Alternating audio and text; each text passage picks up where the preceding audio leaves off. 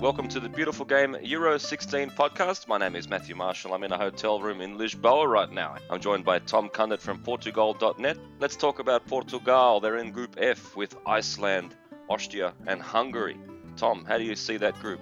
Well, I think when the draw was made, most people in Portugal were pretty pleased with it. I think including the coach, actually. Fernando Santos has been at pains to let all the fans know that it's not straightforward as it may appear at first. But having said that, I think Portugal, when you look at it, when you look at the teams player for player, how they stack up, I think Portugal will be very disappointed if they don't finish top of that group. Yeah, I think they've got enough quality to finish top of this group, Tom. Let's talk about their squad. We've got an ageing defence, and obviously this squad dominated by Cristiano Ronaldo. What do you make of it as a whole? Yeah, I think it's quite a nice mix, actually. It's quite a nice mix, like you said, of some very experienced veterans, but really all the old guys have been playing really well. Pep, another good season at Real Madrid. Of course, he'll be boosted by winning the Champions League just a couple of weeks ago. And then, of course, you've got Ronaldo, who's, I can add about him. And you've got players like João Moutinho and even Ricardo Carvalho, who's 38, the oldest outfield player in the whole tournament. But, he's really been performing superbly for Portugal. But then on the other side of the coin, you've got, for the first time in really quite a few years, some very exciting young players in that team as well. Players like João Mario had a brilliant season for Sporting, really probably the best midfielder in Portugal.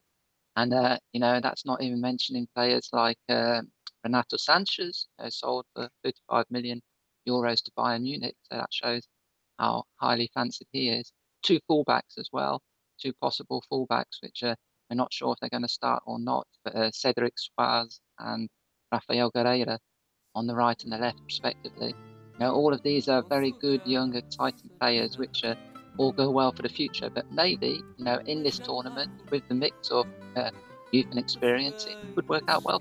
It's definitely good to have one of the best players in the world in your team, Tom, but hasn't really helped Portugal over the last decade or so in major tournaments, continually knocked out against the likes of France, Germany and Spain. What do you think of the chances of this tournament being different for Portugal? Portugal often are accused of being a one-man team.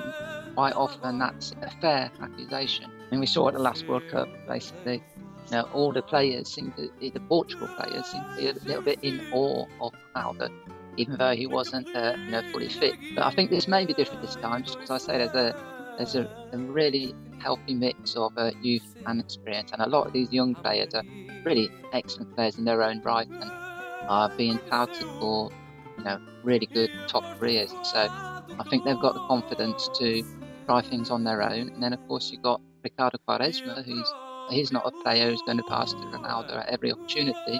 This could be good news for Portugal. I'd be quite confident of Portugal doing very well against most teams, and even against the very strong teams. If you look at their route to the final, it's not a huge lot of difference depending on if they win Group F or if they finish runner-ups. They're still likely to come up against the big teams who I've said have been knocking Portugal out of these sort of tournaments for the last decade or so.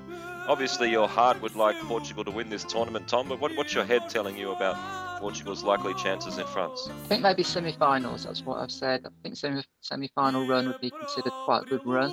If things really click, you never know, but I wouldn't be surprised if that's where Portugal finish up.